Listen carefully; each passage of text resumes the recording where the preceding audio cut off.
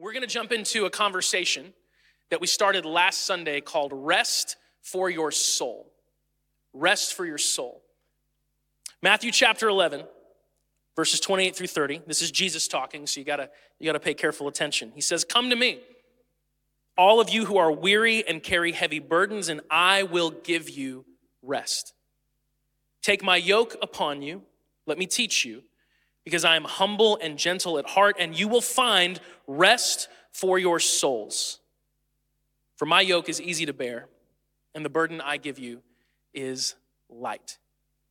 Now, how many of you hear those words and go, yeah, I'm all in for that. I want that. You know, I said last week, there's just certain things that Jesus says sometimes, and in simply his words, you see his heart. And you see this deep desire in these words for him to give us something that the world cannot offer us. When you think about the idea of rest for your soul is a deep part of who you are. It's your thoughts, it's your desires, it's your will, it's your motivations, it's really what drives you much of the time, which is why when it gets tired and exhausted, life in every aspect is just a challenge. If you have an exhausted soul, you'll never thrive, because so much of what you do, it comes out of the strength of your soul. But if your soul's at rest, that's a powerful thing. And we live in a world that cannot offer us rest for our soul. The reason our world can't offer us that is because our world is never at rest. I mean, look at the last few years. If you want a word to describe the time that we're living in right now, it is a time of unrest. And there's all kinds of unrest, right? There's political unrest and economic unrest. There's cultural unrest. There's racial unrest. It's just unrest everywhere you look. And no matter what your opinions on that unrest are, no matter what your views on what the cause of that unrest is, what the solution might be, there's no denying that we live in a time of unrest. And so how can a world that is never at rest offer you rest for your soul? It can't. You cannot give what you don't have. But you know, Jesus is different, because Jesus lived in a time of unrest as well. He lived in a time of great political unrest. He lived in a time where diseases like leprosy were running rampant, and there was a lot of fear. There was so much uncertainty. There was deep poverty. Jesus lived in a time of unrest, so much so, by the way, that just a few decades after Jesus was raised again to life, his part of the world was decimated by war, completely and totally decimated. He lived in a time of unrest, and yet when you look at the life of Jesus, he was not a person living in a state of unrest. You see, as scary as the unrest out there might be sometimes, the unrest in here is worse. And sometimes we get so distracted by looking at the unrest out there that we forget to pay attention to the unrest in here. But it's the battle within that really matters.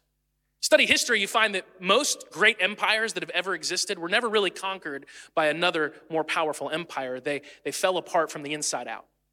They weakened internally. And that's when they fell. It's the unrest in here that we have to watch out for. But if we are people who have rest in our souls, then we can be people who have sanity in a world that's gone insane. If we're people that have rest in our souls, we can have a calmness and a steadfast faith in a world that is absolutely terrified. If we have rest for our souls, and that is what Jesus offers us. That's what he promises us. Rest for your soul. We're going to spend a few weeks unpacking this powerful statement of Jesus. We've broken it up into 4 pieces. Last week we started with his first words, "Come to me." Come to Jesus. If you want rest for your soul, the first step is to come to Jesus. It's always about someone, not something. We often spend time trying to find another thing to add to our lives, but if you have the right who, you're good. So we start by coming to Jesus. Today we're going to look at the second part. He says, essentially, let me lead you. We come to him, we let him lead us. Next week we'll look at him saying, let me teach you. We have to let him teach us, and then finally, we have to let go. So come to Jesus, let him lead you, let him teach you, let go. That's what we're going to be looking at over the course of these few weeks. If you weren't here last week, I encourage you to catch up. But today we're going to jump into this statement that he says, take my yoke upon you. In other words, let me lead you. Now, I hope that in this room and with everyone watching online, I hope that there are those of us who can say, I have been fortunate enough, blessed enough to be led by some amazing leaders. And I would love to see a show of hands. Those of you online, feel free to put names down. Bless the people who have led you well. Like, how many of you have been led by someone who was a phenomenal leader at some point in your life? There's nothing like that, right? When you've been underneath the authority of someone who's a really strong leader, whether it's a coach or a teacher, maybe a parent, a boss, you name it, it's invigorating. Like, it's energizing. It makes you better. And I saw about half the hands went up with I've been under the authority of a really good leader. Those of you watching online, again, post their names, bless them a little bit. Like, let them know that they were great. Or maybe they currently are. Let's flip that though. Show of hands. And those of you online, don't post names on this one. How many of you have ever been underneath the authority of a poor leader? All right. More hands. It's funny, if you look at the world, apparently leadership ability is not a requirement for leadership. There are a lot of people in leadership that aren't leaders at all. And we've probably all experienced what it's like to be under the authority of a poor leader. And just as being under the authority of a good leader is invigorating and energizing, being under the authority of a poor leader will drain you like few things can. I was thinking about some of the leaders that I've had that are great, and I have been blessed, uniquely blessed, to be led by some really amazing people, some of which are in the room right now. I've also been under some really interesting people that I wouldn't be able to classify as good leaders, and it's come at a variety of stages of my life. For example, you've probably been underneath at some point in time the authority of a hesitant leader. A hesitant leader. I waited tables for several years while I was in college. It was a great job while I was in school. I loved it. Just gave me a chance to talk to all kinds of people, taught me how to not get mad when someone gets my name wrong. So to this day, many of you who go here will come up and say, hey, Jason, which isn't my name. My name's Justin. But I've never corrected you because I just don't even care anymore. Because when you wait tables, you get called by the wrong name so much. You're like, starts with a J. I'm just proud that you got that letter right, and we're good. So I waited tables for several years, loved that experience, and I had a variety of managers, lots of different types, but I had this one guy that just sticks out in my mind because he was so hesitant. He wouldn't make decisions. He had something that I've actually researched and looked up. I think he could clinically be diagnosed with this. It's something called trochophobia. You've probably never heard of trochophobia. It's the fear of buses. Let me explain what I mean. Every night, when it was time to start letting some servers go home, the way restaurants typically work is, you have a group of servers, they kind of come in waves. Some come earlier and then more come, so that by the time things are at their peak, you have everybody on, all the tables are open, but then you start to cut those down. So by the end of the night, when things have slowed down again, those who got there first have gone home, and those who got there last are still there, so hopefully they're still getting tables. And so what you're supposed to do as a manager is start making cuts when things slow down, but this guy was terrified that like a bus would show up. And I worked there for 4 years, never once. I'm not joking, not one time did I ever see a bus pull into the Chili's Bar and Grill in Liberty, Missouri. Like, no one goes to Liberty, Missouri. There's no buses anywhere. And it'd be like 9 p.m. And you say, hey man, I got here at like 2. Haven't had a table in 45 minutes. You think maybe you might make cuts? And he's like, man, I don't know. You just never know when a bus might pull up. I'm like, I kind of think we do know when a bus might pull up. Not at 9 p.m. on a Tuesday. He just wouldn't make a decision. And it was maddening because you'd sit there just like, I'm just waiting for this person to make up their minds. When you're under a hesitant leader, it's tough, but Jesus is different. Jesus wasn't reckless, although there are moments in his ministry where if you had different goals, if your goal was survival, maybe he was reckless, but that wasn't his goal. Jesus was never reckless, but he was never hesitant. He was decisive. I mean, you read his story and you look at the decisions that he had to make. Jesus had to make incredibly difficult decisions on a constant basis. And here we are 2,000 years later talking about him. I think he made the right calls, made the right decisions. He's not a hesitant leader. If you follow Jesus, he'll make the right decisions. You can trust that. Some of you have probably been underneath This is worse than a hesitant leader, an incompetent leader.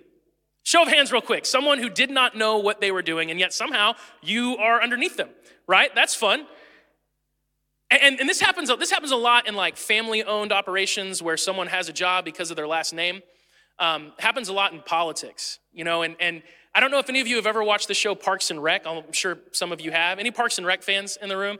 Like, I always think of Paul Rudd played a character named Bobby Newport in that show, and he's just a moron. But his dad is really important, and so he's like a political leader just for that very reason. Being underneath an incompetent leader will drive you crazy because you know that you know more than them. And you can't say that though, right?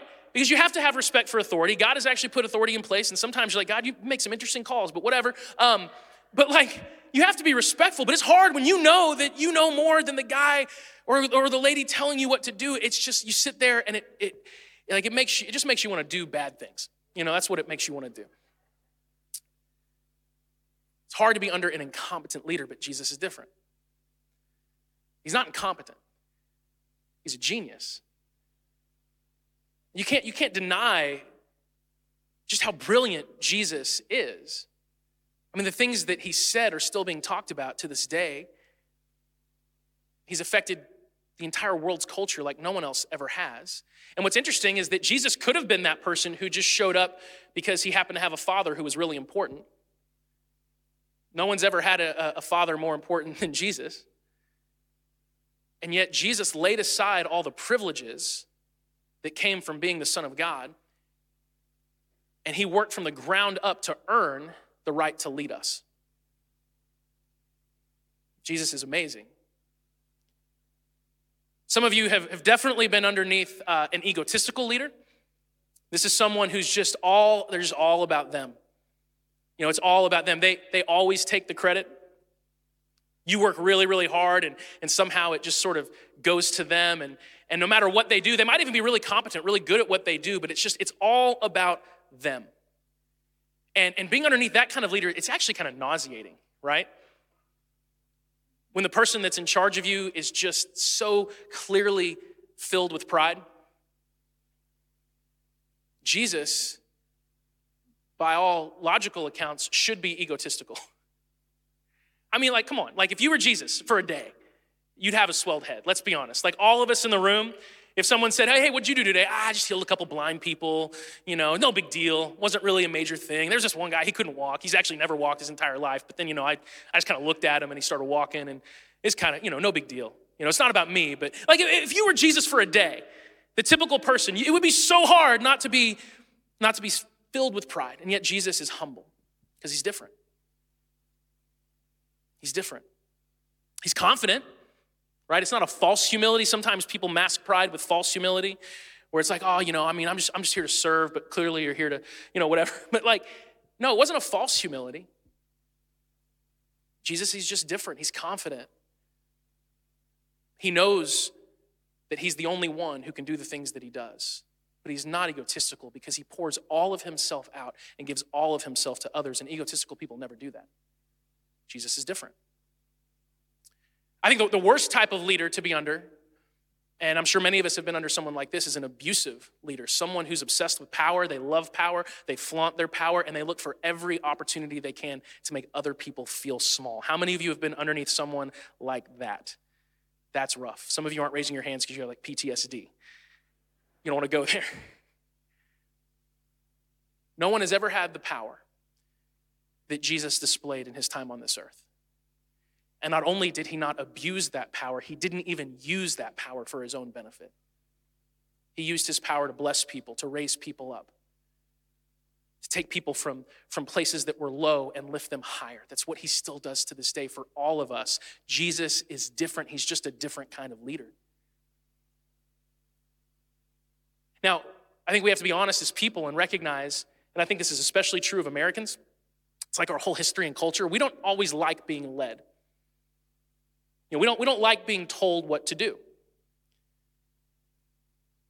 But man, when you find a good leader, when you find a leader who leads well, who leads strong, someone who's competent, someone who's decisive, someone who's servant-hearted, someone who has power but uses that power to lift other people up, I don't care how adverse to being led you are. If you find someone like that, let them lead you. Let them lead you because it will go well for you. Jesus is worth following. He is worth surrendering to. And he calls us to, in a sense, tether ourselves to him, to let him lead us, to let him be the one that guides us. He actually uses a very specific phrase. He says, take my yoke upon you. Take my yoke upon you. This is Jesus saying, attach yourself to me and let me lead the way. Now, in our culture, in our time, our language, the word yoke, it's not like a very pleasant sounding word. Like if I said at the beginning of the morning, who's ready to get yoked today? I'm pretty sure none of you would have raised your hands like, that doesn't sound good at all. I don't ever want to be yoked. What does that mean, right? It's just kind of an ugly sounding word in English, but this is actually a really powerful, it's a powerful picture. It's one we see very often in scripture. It's an agricultural term. We have to remember when we read the Bible, we're reading something that's very old. I know sometimes we forget that. Sometimes people get offended because they'll read something in scripture and it just doesn't line up with the values of the day and they're like, this is offensive. It's like, that was 3,000 years ago. So just like chill a little bit, right? You read the Bible, you're reading stuff from a very long time ago, and this was an agricultural, pre-mechanical society. And so if you would have been walking around just living life, you would see animals yoked together all the time. And so this language pops up very often in scripture, and almost always it's used in a negative sense. It's warning us, saying, do not be yoked, do not be tied to something you shouldn't be tied to. For example, Acts chapter 15, this really crazy phenomenon was happening in the church at the time where people who were not Jewish were beginning to believe in Jesus.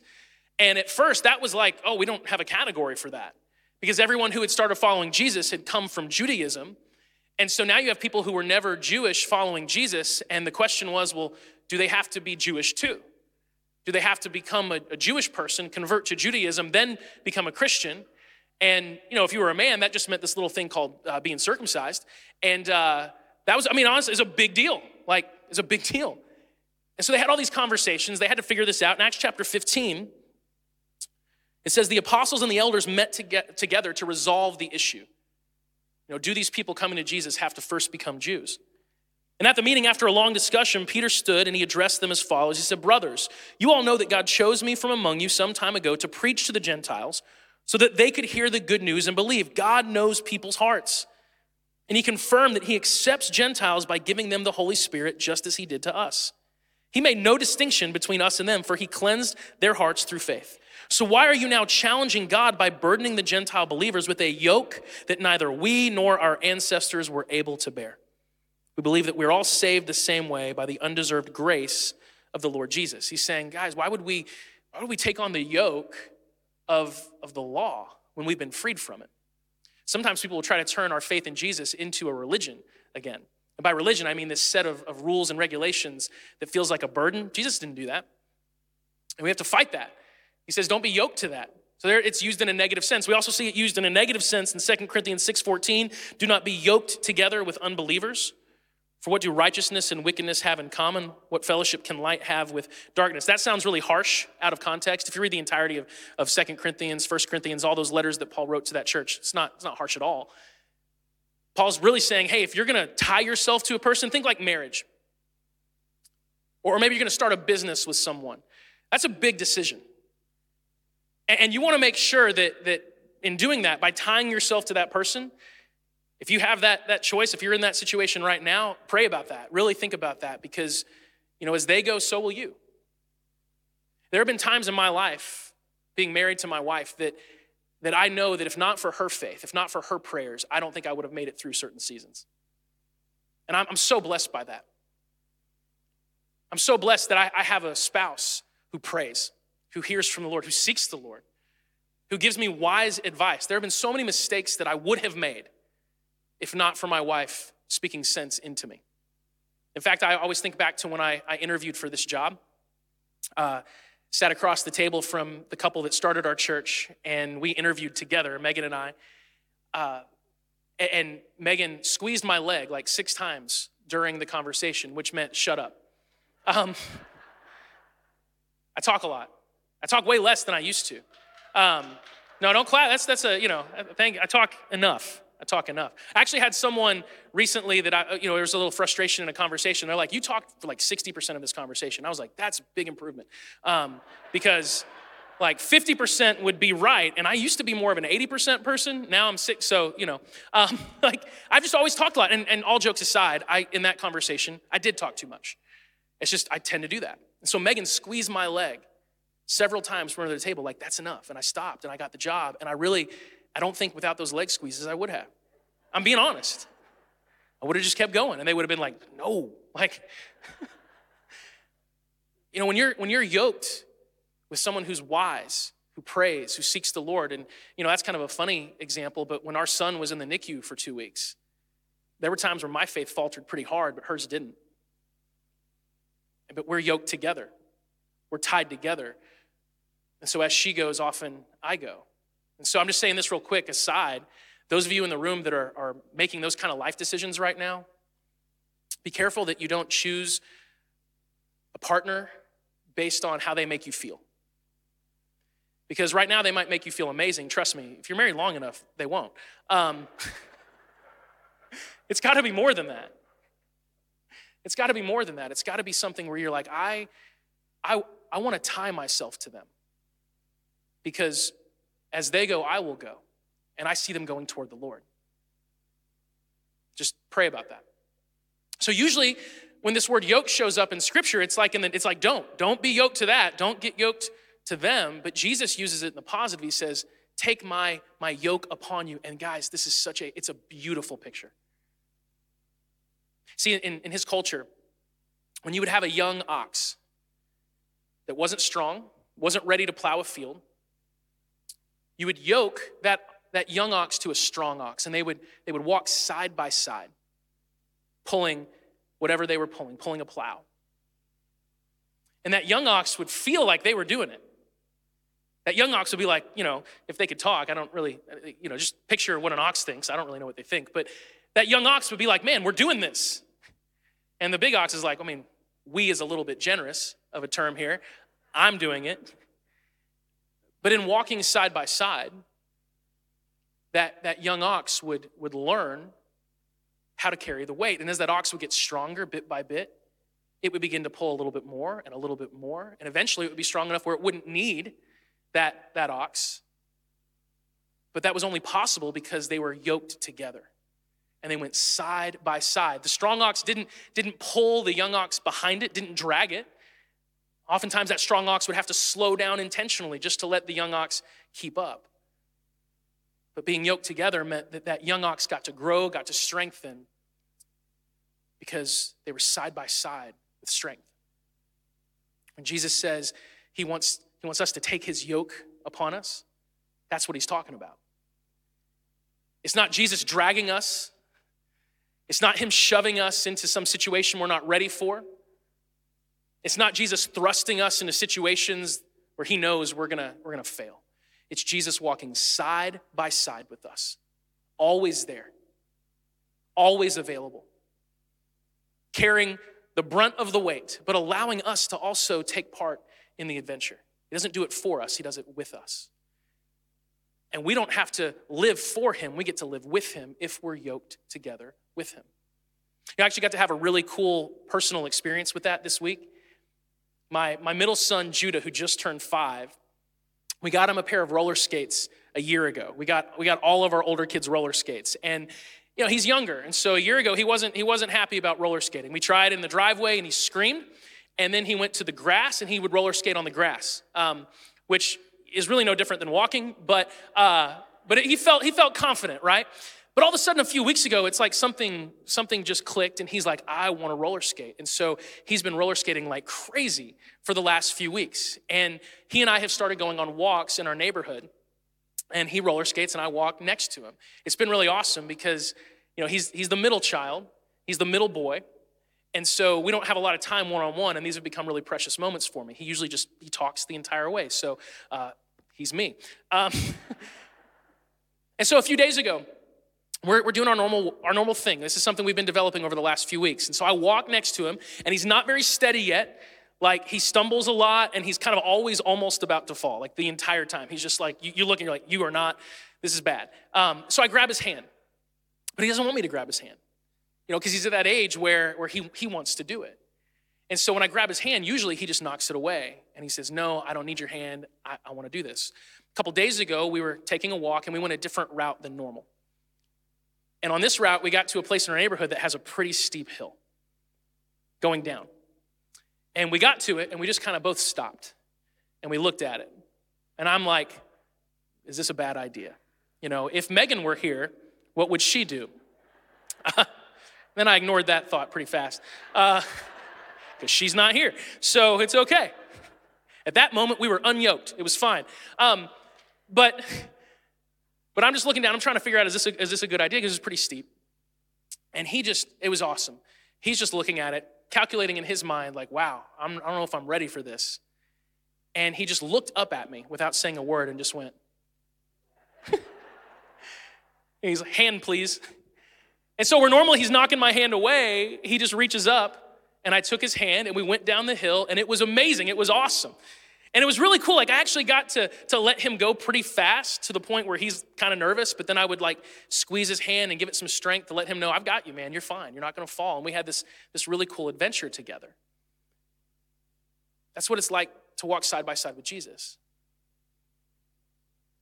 At any moment in time, you can just reach up and say, hand, please. And he's going to take your hand. And he's going to walk with you, and he's going to lead you. It's a beautiful thing. Like when Judah reached up his hand, I didn't say, no, you said you didn't want my hand, so I'm just going to shove you down the hill, and you're going to learn the hard way. Like, I didn't do that. I mean, there have been times where I've wanted to, but I didn't do that, I just took his hand. And as a father who loves my son, I'm honored to be able to hold his hand and make sure he knows that he's safe and he knows that he's going to be okay. God the Father, he loves you. And Jesus wants to walk by your side, and at any moment in time, he's there. He is never far away from you.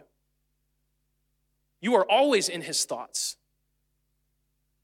He always desires to help you, to bless you. Now, that doesn't mean that life is not without its challenges, because sometimes in leading us, Jesus knows we need to go down the hills.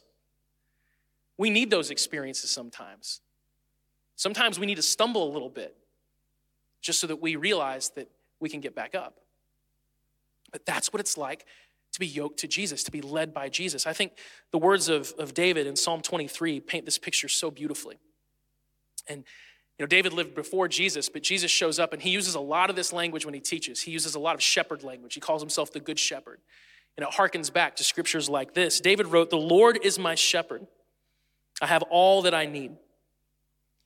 He lets me rest in green meadows. He leads me beside peaceful streams. He renews my strength. He guides me along right paths, bringing honor to his name. Even when I walk through the darkest valley, I will not be afraid, for you're close beside me." Now, pay attention that it just said he leads me along right paths. Sometimes the right path takes you through a dark valley. Sometimes we like to think that, man, if I'm making the right decisions, if I'm going the right direction, if I make the right choices, I'll never have a valley. I'll never have to go through a troubling time. That's not how it works. It says he leads me along the right paths, and then when I walk through the dark valleys, some translations rather say the valley of the shadow of death. Sometimes the right path includes dark valleys. But you don't have to be afraid. Why?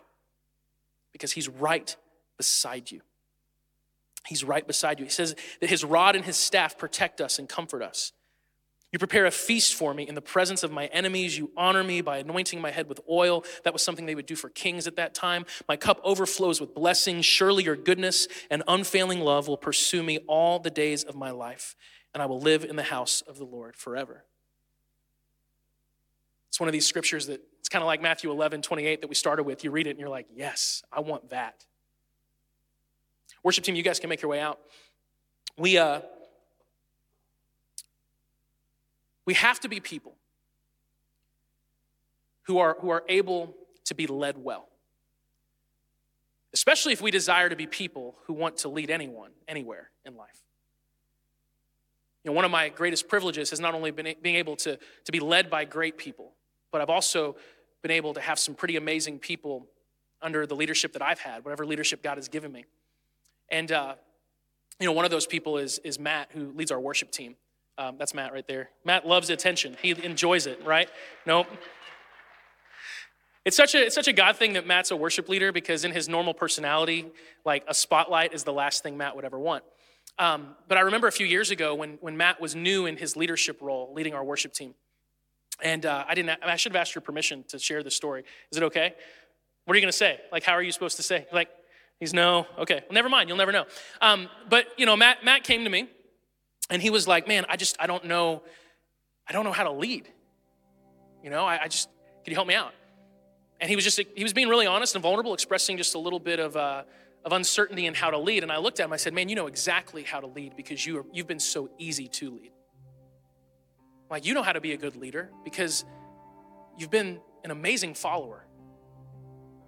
So just lead the way you've been led and trust people to follow you the same way that you followed.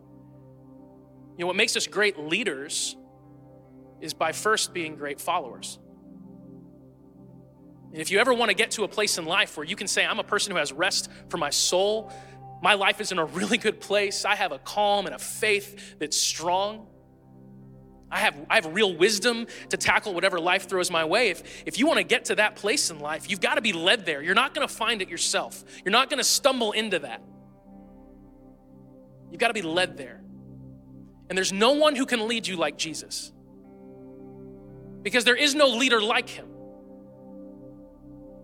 Without realizing it or not, we're all really good at taking other people's yokes upon us. We allow ourselves to be tethered to other people all the time, and very often to leaders that are far, far less than Jesus. And then sometimes, even as longtime Jesus followers, we can be kind of like my son Judah, who when the Father reaches his hand down, we say, no, I want to do it myself. No. Let Jesus lead you, because he will lead you well. When it comes to leadership, there's really when you're underneath a leader, there's really two things that are important. The manner in which they lead and the place they lead you to. Now, you can have a leader that takes you to great places, but the journey is terrible. And you might get to a great place, you might get to some success, but you'll look back at the years that it took to get there with bitterness and resent because of the manner in which they led you. Jesus will lead you well. He's gentle, he's humble, he's patient, he's kind, he's forgiving, more so than you could possibly imagine. Sometimes we beat ourselves up because we feel like we failed God. And we never need to do that. I'll never forget what Madison said about a couple months ago. He said, don't beat yourself up. Jesus was beat up for you. He took that for us. He leads us well. The manner in which he leads you is one you will enjoy if you let him lead you. But he's not going to force you to follow him. He's never going to grab your hand and pull you down the road. Like if you saw me doing that with my son, if you pulled into my neighborhood and I'm just dragging this 5-year-old on roller skates crying, and you're like, what are you doing? I'm just leading him, I don't think you are. Like, what's going on? No, he's not going to do that. But he will lead you well, so trust him. Day by day, I'm saying day by day. Maybe right now is the first time you've ever done it. It's a good day to do it, a good moment to do it. Say, Lord, I'm going to let you lead me. I'm going to put my trust in you. I'm going to put my faith in you. I'm going to take your yoke upon me. I'm going to reach up and say, hand please, and I'm going to let you take me where you want me to go, trusting you that you've got me. And even when I go through a dark valley, I'm going to have the faith that says, maybe this is because I'm on the right path and you're right beside me. The manner in which he leads is good, so let him lead you. Don't do it on your own. But number 2, you gotta have someone that leads you to a good place. I mean, it's no good to have a leader who's really kind and nice and gentle and humble. They just don't take you anywhere, right? That's not leadership. Jesus is gonna lead you to places in your life that you can't even imagine. He's gonna lead you to rest for your soul. Psalm 23, it says, he leads us beside still waters. He leads you to a place of peace. I've had the chance to see that in really unique ways in the role that I play. When I became a youth pastor years ago, in part it was because I just didn't want to grow up, I think. Let's hang out with young people, have a good time, and we did, and it was great. And then bit by bit, God just kept kind of leading me, and the people who were over me led me, and I found myself in this role. And I never thought about things like doing funerals. I've done about 75 funerals, and I never once, when I went into ministry, thought about that, And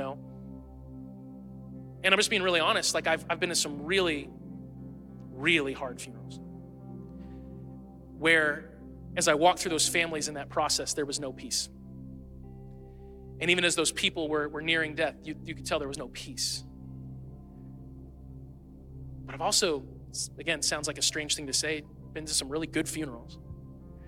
I've been able to see firsthand what it's like to have rest for your soul such that you do not even fear death.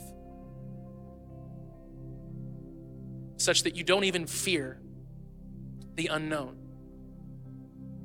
I've been with some people at the end of their life that were less panicked about death than I was about some little tiny detail in my week.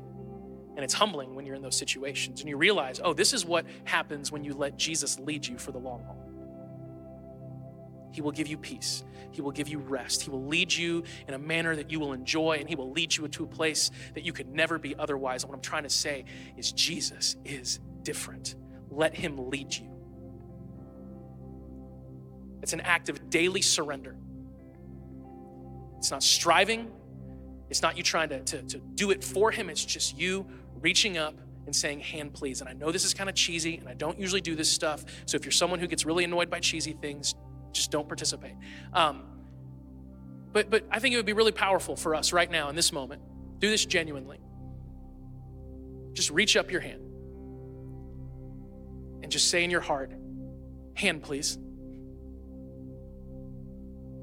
I can tell you as a dad, just a few days ago, when my son reached his hand up to me and I got to take it and squeeze it, and it's so small, his hand's so small in my hand. The second that I squeezed his hand, it's like I could feel this surge of bravery. And he kind of got ready. Like, we're about to go. And you know what, guys? We're going to leave this room in a little bit, and there's food trucks on the other side of it, so that's a huge thing. Food trucks always take a long time. You know that, right? I just want to make sure you understand. They make it to order, so okay. All right, don't have like a McDonald's drive-through mentality in a food truck line. It'll be a bad day. Some things are worth waiting for. You're about to leave this place, and once you get past the food trucks, you're going to go out and live your life. And there's challenges ahead. Some of you right now might be on the right path in the moment where you're facing a dark valley, but you're with Jesus. And so every time this week, every single time that you feel scared, that you feel worried, that you feel uncertain, every time you face criticism, every time someone reminds you that you're not adequate, that you're not enough, that you've got these things to work on, that you're not performing in the way you should perform, every single time you're faced with anything like that, you can do it physically if you want or just in your heart, but just go, hand, please. And he will never swat your hand away. He will never look at you and say, no, you do it yourself. He will take you by the hand, and you will feel a surge of bravery and courage swell up inside of you because you are in the Father's hand. And Jesus actually says that we're in his hand and that he's in the Father's hand, so it's this like complicated thing, but it just means you're good. He's got you. So let him lead you. Let's pray. Father God, I want to thank you so much for this morning. I want to thank you for this amazing group of people. I want to thank you for everyone that's watching online right now. We need to be led by you, Jesus. And Lord, I know right now in this room, there's a lot of people who are in leadership here. There's a lot of people who are the ones at their businesses or in their homes that are making the tough decisions. I know there's a lot of people in this room right now, a lot of people watching online or even listening to this later, Lord, that are in the midst of a very challenging decision. And their desire is to make the right decision, Lord, because of the people that they lead. They want to make the right decision for their family, for their employees, for their teams, for their students. And I pray right now that you remind all of those people who are in positions of leadership that what they really need is to reach up their hand and let you guide them.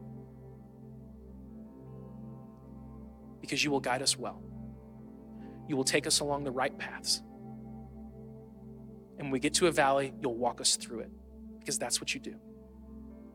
And Lord, I pray for anyone in this room that has never given their life to you, that's never had that first moment where they've said, I surrender to you. I'm going to take that yoke of your leadership upon me. I'm going to let you be the one that guides my life. I pray right now in their heart that happens, that right now in this moment, they surrender their lives to you. They go all in with you. That they get baptized, they go the full measure. Because Jesus, at the end of the day, you're the only one worth surrendering to. You're the only one worth following. So help us be leadable. Give us the strength to do that this morning, Lord. We pray all this in your name. Amen.